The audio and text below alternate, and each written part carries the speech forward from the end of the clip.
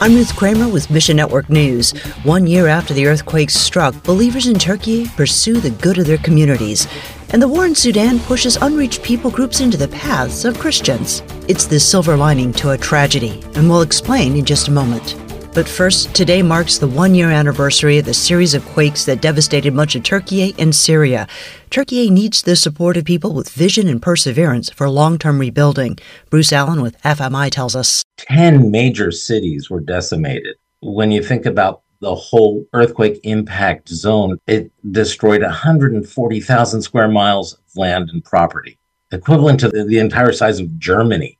So rebuilding is going to take a long time. The Turkish government has faced criticism for its slow response to the quakes and fading pledges for relief support.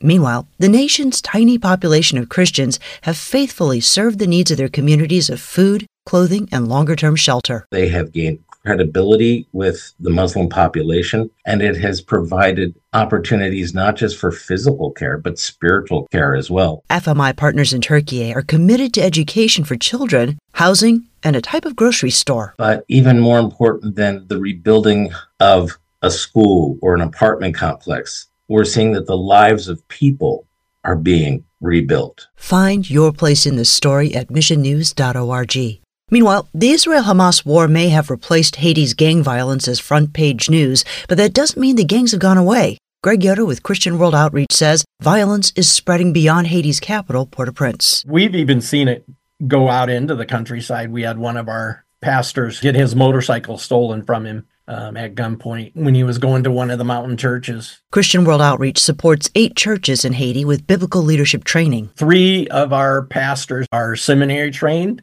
The others are lay leaders. Nearly 100 church leaders gathered at CWO's training conference in early January. This is one time when they can come and receive mini seminary training. We address different topics. This year, the main topics were just on faith and tithing and offerings. But Port-au-Prince church leaders couldn't attend because the gangs make travel impossible. This is the first leadership conference we've held since 2020. They were ready to risk anything to come this year. Pray for wisdom as church leaders implement what they've learned from CWO. That's the one word I heard over and over. They were being equipped, and they're able to go back and equip their churches for ministry in their communities. And pray believers in Port-au-Prince won't be overwhelmed by the circumstances around them. Finally, the Lord is moving mightily despite Sudan's constant bloodshed. Only God can do this. John, an Unfolding Word partner, says over 82% of Sudan's 171 people groups or tribes don't know Christ and have no access to the gospel. Now, Sudan's war is driving these individuals closer to believers. Refugees from those tribes are coming across the border, and now they can come to part of the disciple-making movement. Unfolding Word and John's organization, which we can't name for security reasons, trains Sudanese Christians in church-centric Bible translation. These translation teams have already translated 50 Bible stories that take someone from Genesis to Revelation. Believers organize themselves into 7 teams, working in 7 locations along the Sudanese border.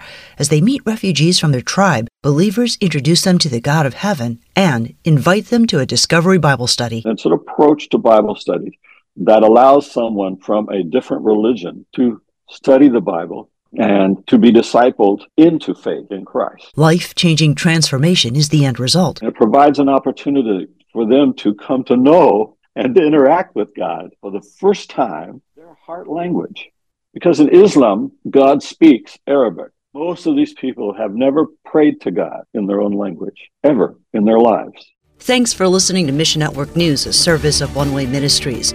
We're listener-supported by people just like you. So by giving to Mission Network News, you enable us to keep the stories of God's kingdom coming. And together, the Great Commission happens. Look for links at missionnews.org. That's missionnews.org. I'm Ruth Kramer.